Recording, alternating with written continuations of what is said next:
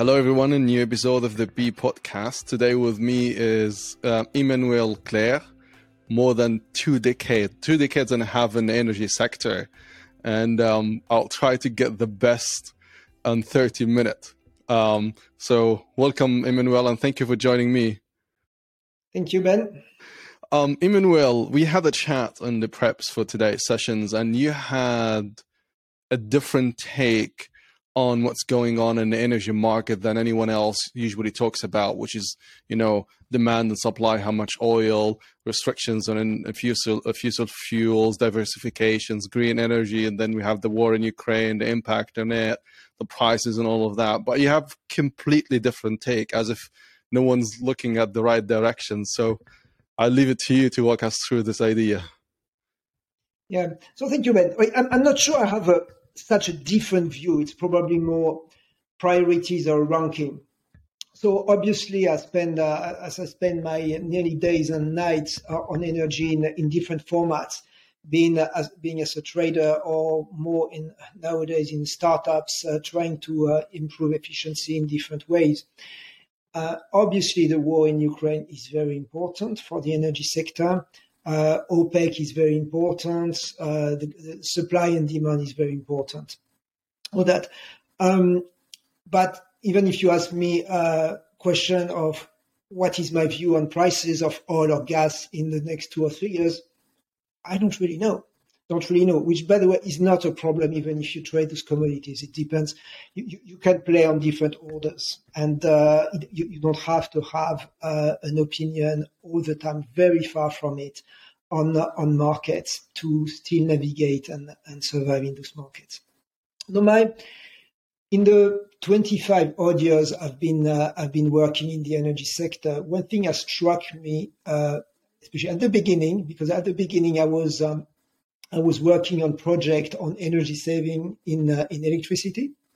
And then I probably took a path much more standard ventures about understanding simply supply, demand through trading. But a few years ago, let's call it probably 6-7 years ago, I realized that one of the thing that was the most ignored by the market, and I will probably explain why I think that the case, it's probably more related simply to human nature, was the potential impact of energy saving, energy efficiency. So if you consider that, so it's not as if people were not making efforts. If you think about the incredible effort that have been made, say, in a diesel car, it's already a marvelous piece of engineering. The first steam turbine or steam engines that were built in the late 18th century or beginning of the 19th century had a 3% efficiency. Nowadays, your typical diesel car, even not in an optimal mode, would go 35% efficiency. So you've really improved dramatically, and you still had before diesel cars became quite unpopular, still efforts being made. But I'm more talking about jumps of electrification, for instance, what it enables, or the simple fact that you can, not most likely, but certainly save a lot of energy without constraining or depriving yourself of most of luxuries of the modern life. Give you an example of why I started to spend more time, money, energy, and I would not say sleepless nights, because luckily for me, I tend to sleep like a baby. Is that electric cars have a funny reputation. Some people will think that they're going to save the world. Let's talk about Elon Musk, for instance, which can be a bit extreme. Many others would tell you, there's not enough lithium on this planet. By the way, the efficiency of an electric engine, electric motor, is already 90%. So why do you even bother? It's one of the things that I've heard so often, by the way, in my career is, as a trader, when somebody tells you, oh, why do you even bother? There's immediately an alarm bell. What? Okay, so clearly some people are annoyed that somebody's precisely looking at a few things. So when one thing that rises my level of attention is that when people tell me, why do you even care? Okay. So it's probably more interesting to hear look at that one. When somebody tells you, wow, that is interesting, which is usually an understatement, an American understatement to tell you, well, you fucking idiot, you have no idea what you're talking about. But if somebody says, why do you even bother looking at the things? So if you look a little bit at the entire electric drive of a standard car, if you take the motor, they tell you, well, that motor is 90% efficient. So when you're 90% efficient, by the way, a diesel car is 35%, that motor is at 90% efficient. How can you improve? Well, because that's not true. Yes, the motor in a lab under specific circumstances would have an efficiency around 90%. But put that motor in a car, then start cycling it, that 90% maybe drops to 70%. Then realize something else. Hey, by the way, guys, are you recovering the energy from the brakes? Oh, yeah, kind of, maybe. Okay, maybe you can do a little bit better. That's another thing. When you say I have 25 years in energy, it's not exactly true. I probably have something like 45 years in energy. It started when I started cycling. So I'm in my early 50s now. So I started, when I was 7 years old, 8 years old, like everybody, I would realize, okay, energy, how does it work?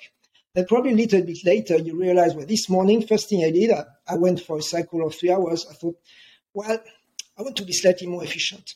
I checked the pressure of the tires was good, but I knew just by the sound that the chain was probably not optimal. So I put a little bit of grease on it.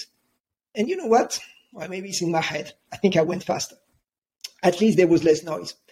That's, by the way, I will get back to that. First noise. So, yeah, I cycled, went home. And the other thing, so is the entire system, the entire electric drive system. So now you will think, well, that's a bit obvious. Well, because if you totally change the way an electric vehicle is made, which has not really been done on a large scale yet. If you think about a Tesla, which is already a marvelous kit of engineering, it's not really a new concept. So Elon Musk bought Lotus, and they are doing nice cars, a bit expensive and sometimes not that reliable, but it's still a standard car. Now, instead of having, and what they have done in general, what people tend to do at first is copy an old version of a combustion engine car, and then, well, you do something that looks like it. Now, you can go way further. You can put the motor in a totally different place. That could be in the wheel or very close to the wheel. Then you remove a lot of belts, which are the chains on a bicycle. There's one thing any cyclist will know is, well, you lose energy in the best chains. So if you start removing a few things and more, you get more efficient. Because, yeah, the motor may still be optimized. There's still some work to be done. But if you then start removing the gearbox first is expensive, can break down, or consumes energy on its own. Because every time you put a device, it has some loss of energy. And then immediately you get something first which is lighter, more efficient. And then you tell the guys, you know what?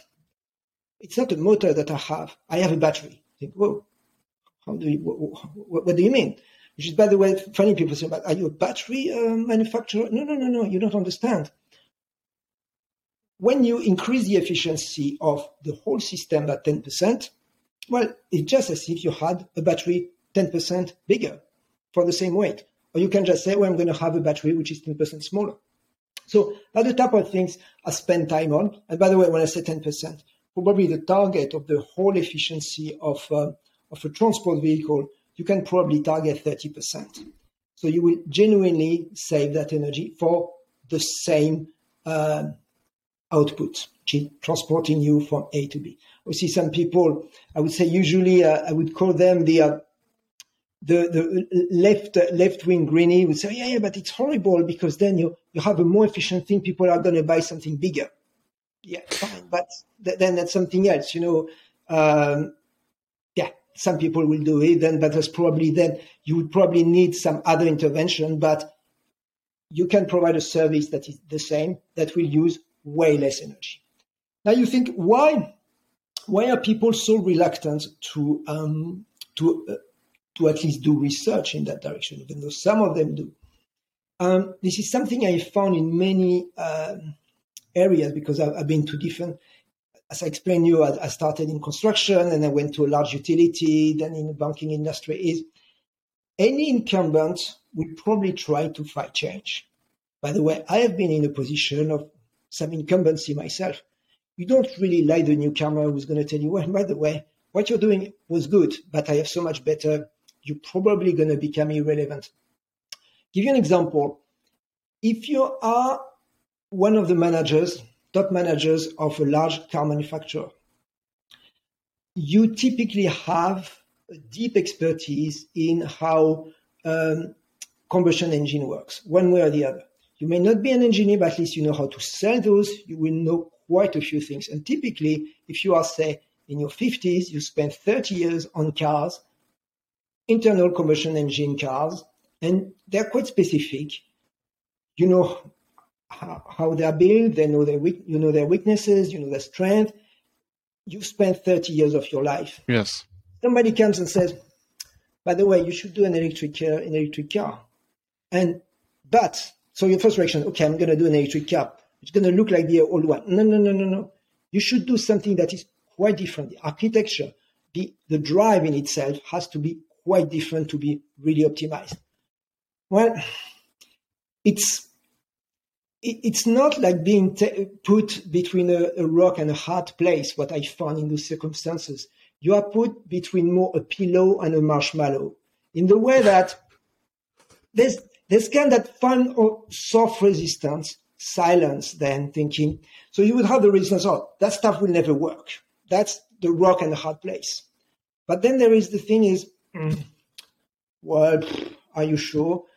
Not returning the calls, delaying things, which you can find more or less everywhere. You imagine you spent your entire career, sometimes you become quite senior, and somebody tells you, well, either you have the choice, you have to relearn from scratch. I've found some people doing it.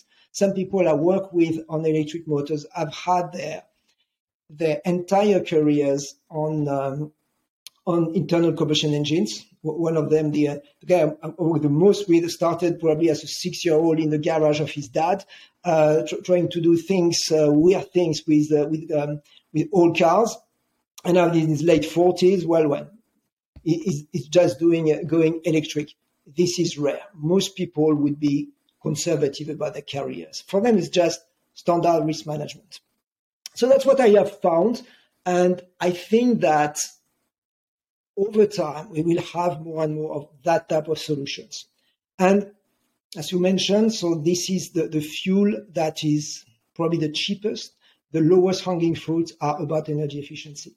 Because then there's another thing is part of the debate. So you would have the conservative forces, could be all engineers knowing what they've been doing very well, and they want to keep their jobs, well-paid jobs. Okay, it's understandable.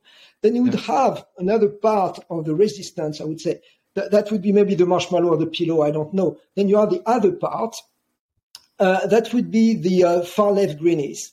They would tell you, it's horrible. We're all going to die in the next 5 years. And the only thing we can do is all jump on our bicycles and do maximum 10 kilometers a day on our bicycles. Thing is, well, I don't know, they might be right.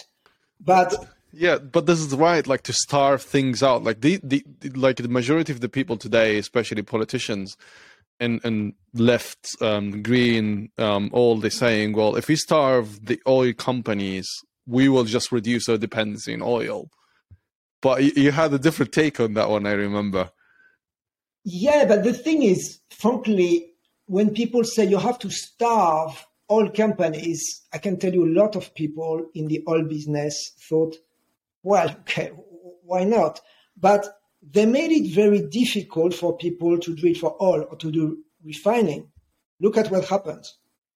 oil prices have gone up. So you may think it's Russia and Ukraine. Yeah, it's part of it, but prices had started to go up a little bit before. By the way, they're not that high yet.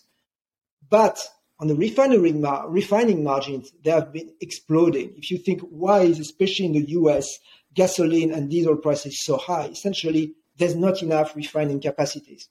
Yeah, guys, because you've closed down so many. And you put them on maintenance. There's a COVID story as well, because a lot of maintenance could not be done during COVID time. It is being done now. But the thing what you could hear about, I would call them, thought leaders, telling, well, if you stop them, if we prevent them from drilling or refining, they're gonna go bankrupt. And guess what? The oil industry has never made as much profit. Because you know what? If you restrict the offer from an industry that people still need, prices go up, margins go up. And so Saudi Aramco is, I think, close to becoming again the biggest market cap on the planet. It's because they've made a lot of money in the first quarter of this year. Yeah, why? Because oil prices are high. Oh, but that's what you wanted. So then again, you are very often in front of, be careful what you wish for. The thing is, okay, we're going to prevent investments. Okay. So you're going to make people who you're preventing from investing, you're going to make them extremely rich. The funny thing is, you legally, so any type of market manipulation by restricting your own offer or through a cartel in some jurisdictions would be legal, but by doing that, you're making essentially that increase in prices absolutely legal for the guy. Said, you prevented me from doing my job. Thank you very much, by the way. So so you have those resistances. Then there's something else I have explored and still explore is more the energy saving at a more local, at a consumer level. So, and you would find the same type of resistances, type of things of monitoring electricity consumption. So this is an area that has been studied for a while, and you would have the company, either Honeywell, developing those devices, or you have Tony Fadell with the company Nest, developing those nice devices that are improving things about, you just monitor your consumption, and normally you will reduce your consumption. That works. My feeling and what I see in the different tests I've been involved in is it can go way, way further. A typical commercial property, so that would be a bank branch, that would be some form of semi-industrial kitchen. Let's talk about the McDonald's that are just closed down in Russia. It's a pity because we could have been testing so many energy savings over there. So the thing is, as soon as in the modern world, most of these commercial properties use air conditioning. So those premises, commercial property, that would represent a significant amount of electricity consumed in the world, and a growing one. So you would have the residential, you would have the commercial properties, and you would have then the industrial. Industrial tend to have already thought about optimizing. There's probably something to be done. Residential as well. It's a different market. What we see is that by just monitoring cleverly and indicating the defective devices, you can save, on average, without that much effort, 30% on your electricity consumption. It's detecting defective devices. Why is it so important? So in most commercial properties, you have air conditioning. As soon as you have a device that is heating too much, and that happens in many places, so you heat and then you use air conditioning. And maybe your air conditioning is not that well adjusted. Maybe it worked too hard with the wrong device. So it just balloons. So that's all the thing through monitoring. So this is tech that doesn't save the world, because then you would have the far left or the super greenies would tell you, oh yeah, you're just trying to save the world by technology. No. I'm just trying to help. That is, if you reduce your consumption by 30%, I can just tell you one thing, it's probably good.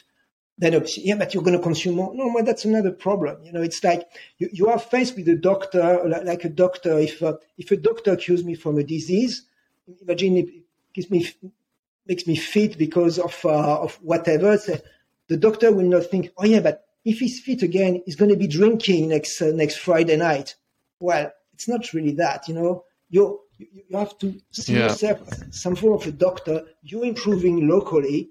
And then people have to be responsible. So now, obviously, with the energy crisis that is now hitting the entire world, probably apart from Russia, which seems to be the only last place on the planet with cheap energy, now people would see, well, it's not about saving the world, it's just saving my wallet, because energy has started to cost so much at an individual level for companies. And now for states, because obviously the bright ideas of many states, especially in Europe, okay, we're going to subsidize the energy. This is why energy consumption is not dropping that much this year. Exactly. That's it. That started to drop. What we see at the time is roughly gas consumption in Europe has dropped 6% versus where it would have been without the increase in prices. You would argue that 6% is likely to grow because simply it takes time. You cannot just say overnight, okay, I'm going to switch that. The problem of that, say 6%, is part of it is some companies simply going under. So the most energy intensive. So it's not really, you not gain efficiency. You just closing down. And instead of doing your fertilizers in Europe, you're probably doing them, supposed to do them in Russia. I'm not sure they're going to export it. But at least you try to do them where gas prices are a little bit cheaper. But okay, yeah, it's just because it sounds as if the efficiency is the hard game and no one want to play it. It's just the exactly. Yeah. It's not cool because there are plenty of other things. Is you would have, so I talked about this, say the old engineer that knows everything on diesel cars. You would have imagine you are an electricity incumbent. Do you really want to play hard to save energy? Yeah, it's nice. Obviously, you can sell that service, but in the end, you have at some stage to tell your boss, "Hey, boss, I have a very good idea. We can lose 15% of revenues next year." Whoa, that's great. How you do it? Yeah, we help our customers reduce their consumption. Yes, that's very good. So it's pretty difficult to get promoted in any organization by telling your boss, I have a way to reduce our revenues and hence our profits. It has to come from the outside. Why is Tesla an outsider? It could not really grow from another big company. It has become a big one, so it has become an incumbent. So that's really the thing is and then there's another feature is if you start talking about energy savings, people either think that you are an absolute greenie. I remember because I've been cycling all my life, and people, when I was cycling to my job in an electricity company which had a lot of nuclear reactors, they thought, "Oh, you must be anti-nuke." Why?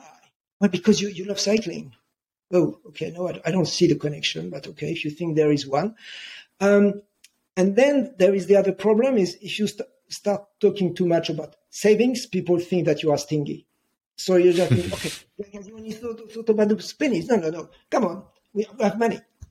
So that the things is one country, and it's funny because I'm going to be in Holland for the next 3 days, is one country I really admire about part of the energy saving plans is, maybe you remember that when OPEC did an embargo in 1974 on oil. Yes. During the Yom Kippur War, they particularly targeted Holland for its support of Israel. The reaction of the Dutch was interesting, saying, "Well, you know what? We're going to use our bicycles." They already had a culture of cycling. It's flat, but it seems that the wind is even worse than the big slopes. So whatever. So they decided to do even more cycling.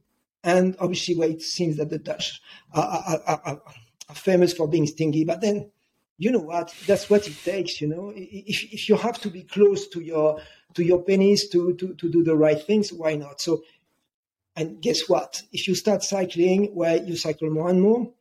Well, before this interview, I was just had to do some form of COVID test. What do I do? Okay, it's 2 kilometers away. Just okay, I Google it. Okay, I just on my bike. On car would have been nearly impossible. On foot or on tube would have been very long. Yes, you do that. So you save money, you save time, and it's very convenient. It was beautiful weather. So that all those features you have to. So it's important to look obviously at the numbers, but you cannot ignore the people behind it. And it's really a big array of people who are very different. And if you want to put a political color, which obviously would be a big shortcut, but you would have, say, people that you would be considered very conservative, hard-nosed businessmen that are kind of part of the marshmallow. Then guys more on the left thinking, whoa, guys, no, we have to reduce. So it's kind of the club of Rome of the early 1970s. We need to degrow. It's absolutely, the population is growing way too fast and we're all going to die. Yeah, which is probably true, by the way. And then you have the guys who, I would say, the average dude thinking, come on, I'm not going to start saving a few pennies. Because that's another thing we have in some energy saving ventures is some part of, for instance, the energy saving can be achieved in bank branches. Could be a typical commercial property. Now think about the worries a bank branch manager may have. Energy savings is probably one of the last ones. He will care of not being robbed, so he'll make sure about safety. He will have a few guards.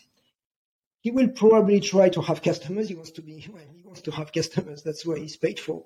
He wants his employees to come to work.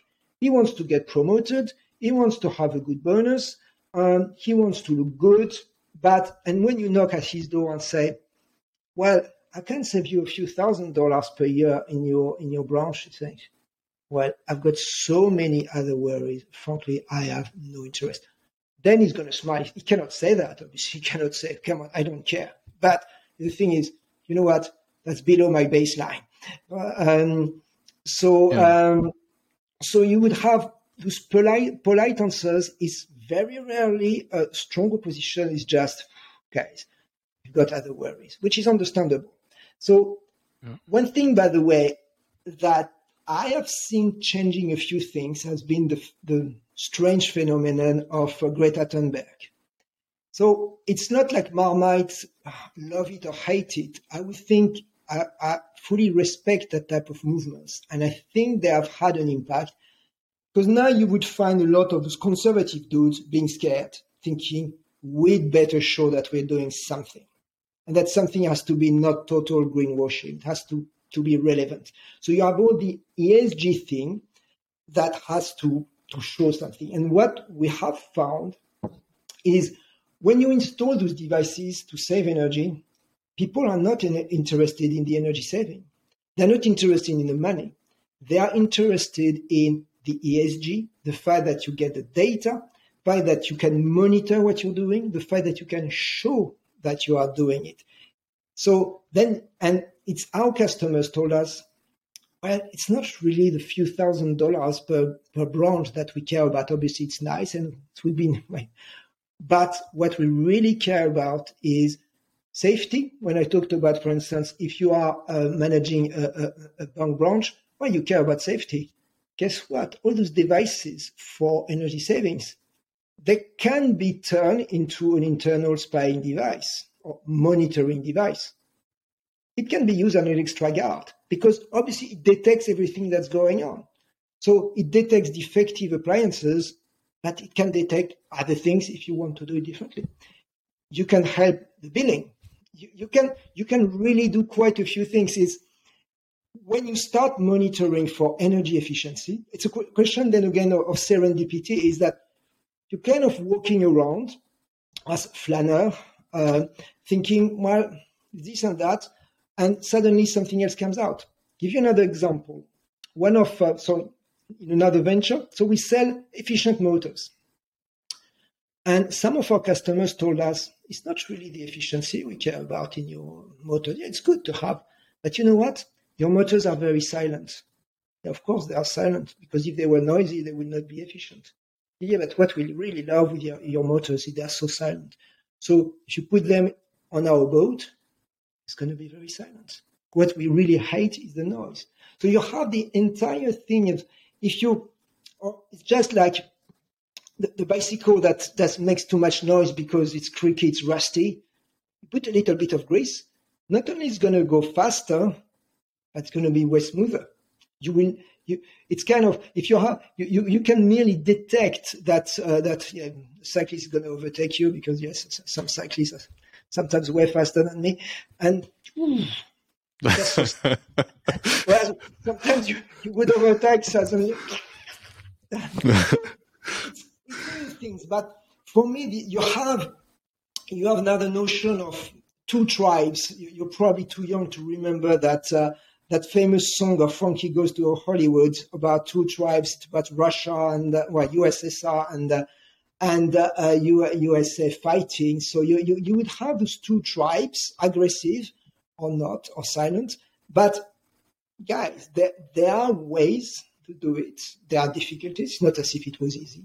But for me, that's really the thing that should keep the energy world different and busy in the coming decades. Obviously, it's important to produce things at a cheap price in an efficient manner, obviously.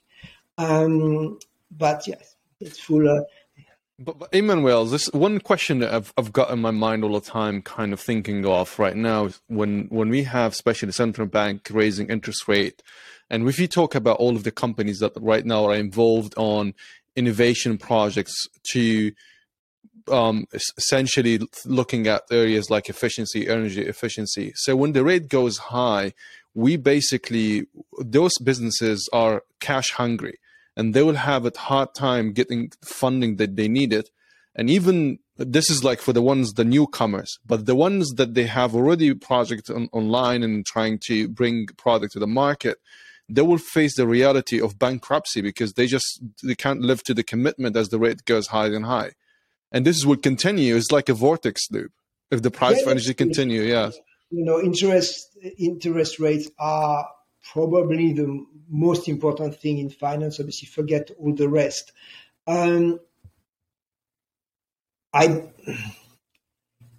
It's a tough one. Let's see. You are right in the first leg for sure that low interest rates helped a lot the development of renewables. People started to borrow gigantic amounts of money to develop proven technologies on solar and wind. They borrowed billions and billions, tens of billions, probably more. I didn't count. But when you could borrow those very large amounts of money at, call it 2% interest rate in whatever strong currency you had, with only 20% equity put up front. Normally that was 80% debt and 20% equity. You get an enormous leverage at extremely low interest rates. That has been a very large, a very significant reason for the drop in renewable costs. Very significant. The technology was improving, but if you think that, especially the photovoltaic prices used to be 15 years ago, we were talking hundreds of dollars or euros per megawatt hour. We've dropped in the sunny places around $20 per megawatt hours. A large part of it is the financing. Now, the reason why it's not that now interest rates are rising. Obviously, you started to have negative interest rate. I remember that people were joking before they became negative and thinking, what, interest rates can become negative? Oh, come on, we're going to put our money under the mattress. That's the thing. Well, which is kind of what, by the way, many German banks started to do. They started to say, okay, give me the banknote. So you had people say, no, instead of having electronic format of money, which is going to cost me money, I'd rather have banknotes, which at least unless the rats eat them, which could happen, would cost me less.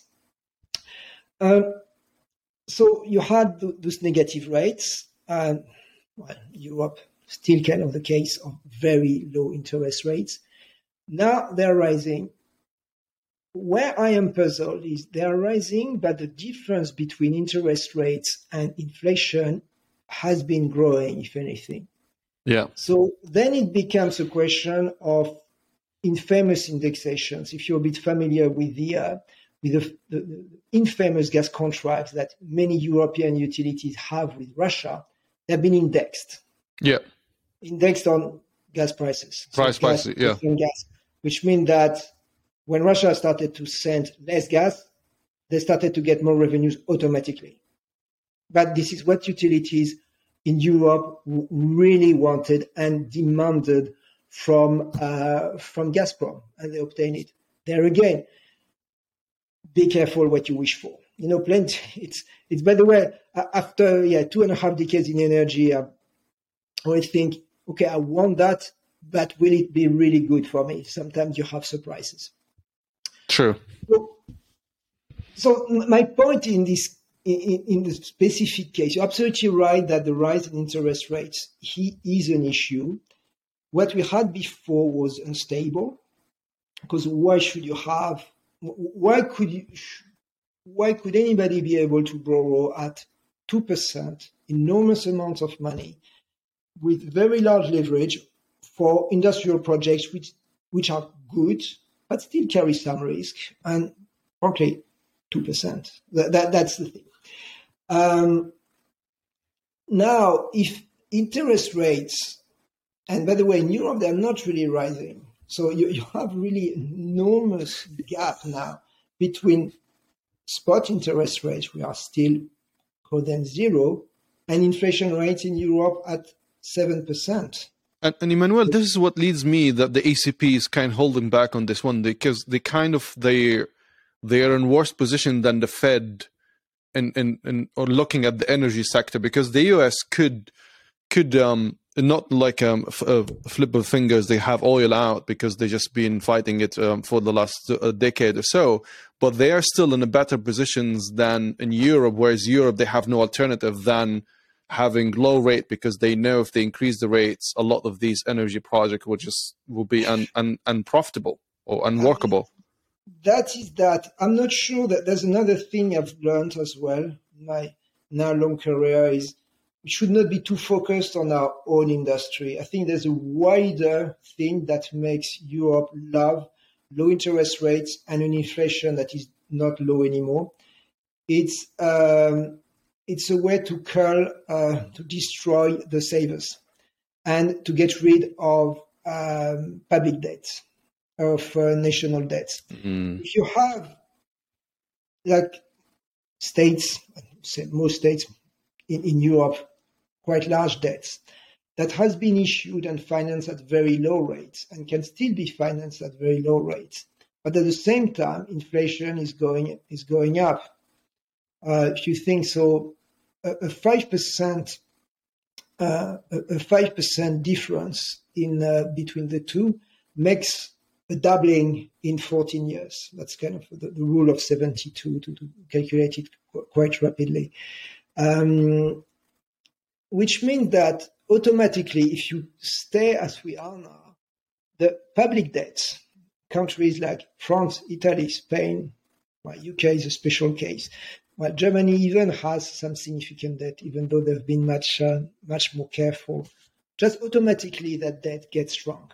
Gets shrunk simply because the money they were issued in, essentially, is worth less. Then you owe money in something that is not worth that much. I think to that point, there is something that is not that well known, not that well advertised, is the runaway inflation of the early 1920s in Germany seems to have been manufactured by the German state. You think, it's horrible, that inflation. That made the industrialists who had debts a fortune. Yeah, they didn't have to pay it back. Essentially, you pay it back in something that is worth less. So sometimes that inflation versus the borrowing rate being precisely negative, which is now, you would argue, insanely negative, is important. The other thing to consider is, by the way, those events of the 1920s in Germany, and then with a link, is there causality or not? I don't know. I'm not sure. Obviously, the arrival of the Nazis in power, people say, oh, there's a correlation, must be a causation somewhere. Maybe there is. But Italy and France in the 1950s, 60s, and 70s had a very different view. They were letting inflation run at a higher level than other countries. And then they would devalue their currency. Every now and then, quite regularly. The biggest surge in economic activity, so you were talking in the 1950s, 60s, and early 70s of French and Italian and German miracle, which was funny because the three countries had extremely fast growth, catching up, obviously, and overtaking the UK, and catching up quite rapidly with the US, while having, so in the case of Germany, not that high of an inflation, but France and Italy had an inflation that was a little bit on the high side, which was not disruptive in itself. Obviously, Okay. the thing is, it's very difficult because obviously the inflation we have at the time is quite uncomfortable in the way that it is the symptom of quite a few things that have not gone very well. So you may have some labor shortage in some places. You have logistical chains have some issues. Then energy prices are high. So you get all those things, and people remove themselves from the workforce, maybe especially in the US. Maybe after COVID, they decided, you know what, we discovered that we didn't really want to work those whole jobs. So you create plenty of constraints. So it's not your casual inflation simply because, well, having 5-6% a year is quite nice. Yeah. Because it can get rid of all debt. So then there obviously something else is, I am not sure that the guys in central banks are that much in control, that they know everything. Far from it. Maybe one of the side lessons of the war in Ukraine at the time being is, if you think that some people in the Kremlin that are supposed to be extremely well informed were clearly extremely poorly informed of what was going on, sometimes you start thinking, what does tell me that the guys in the central banks are that well informed? As a trader for a little bit over 20 years, I have seen so many large entities where sometimes you thought they should be well informed, and you realize that in the end they are not. It's just there is sometimes loss in translation. Is that the grassroots in an organization could see things, but by the time it reaches the managers, it's a different message. So so is there a plan? The thing is, there might not be a plan. That's the other thing is, it's navigating, just surviving the day after. Obviously, that could be a problem of democracies. You may have seen as well that Australia has changed again of government. Yeah. I think that the standard for them is having elections every 3 years. Well, you're not going to be a long-term thinker if you have to go to in front of your electors every 3 years. So you're not trying to think, I'm going to put a plan that's going to save so much energy in 8 years, something like that. But I don't think in Australia is the case. They never talk about energy, saving energy, or getting rid. It's completely. They don't. Yeah. They never. Because it's not something that will bring you that much sympathy. As I said, there are, for me, the three features is the conservatives tend to not like it because, energy efficiency, what is the business there? There's a part of energy efficiency where switch off the lights. Oh, yeah. Is there a business in telling people to switch off the lights? Not really. You can't really invoice. Oh, by the way, you listen to my advice or heat your home 2 degrees lower. The business is not really there. You just, or drive less. Yeah, it's like some guys are as well talking about the business of good eating is simply telling the guys, well, explaining people how to have a healthy eating habits. Sometimes it's pretty difficult to make money out of it, to tell the guys, well, eat well. Okay, thank you. Thank you. So you have that conservative fringe that doesn't necessarily like it. Then you would have the more leftist fringe doesn't necessarily like it because that's a solution, and they think, well, it's suspicious. You're just telling me that we have some form of solutions, but then people are going to spend more because they're going to be richer. Yeah, they're going to be richer, but then that's another story. It's like, say, yeah, doctor, please cure me. And yeah, it's just, I'm sorry, I'm in charge of trying to help your health. And then you have the third element. Most people don't want to look stingy and then have other things to do. Is that sometimes modern world makes that you're busy doing probably too many things, especially we're working on Sundays like you. I shouldn't write this. That's not really the best efficient way. But at least when if I'm not shooting the video, my lights are off and my window are big, so I'm using a bit of the daylight. So I think I'm efficient on that one. Yeah, it's nearly sunset in Krakow. I see. We still have a very good sunshine in London. Okay, cool. Thanks, Emmanuel. Thanks a lot for joining me today's session. A lot of good stuff, and I really enjoyed it. And I'll keep an eye on what you're doing. I think that's quite impressive, especially in terms of talking about the efficiency. And I agree with you. That's the low-hanging fruits. Yeah. Thanks a lot, Ben. Bye. Bye-bye.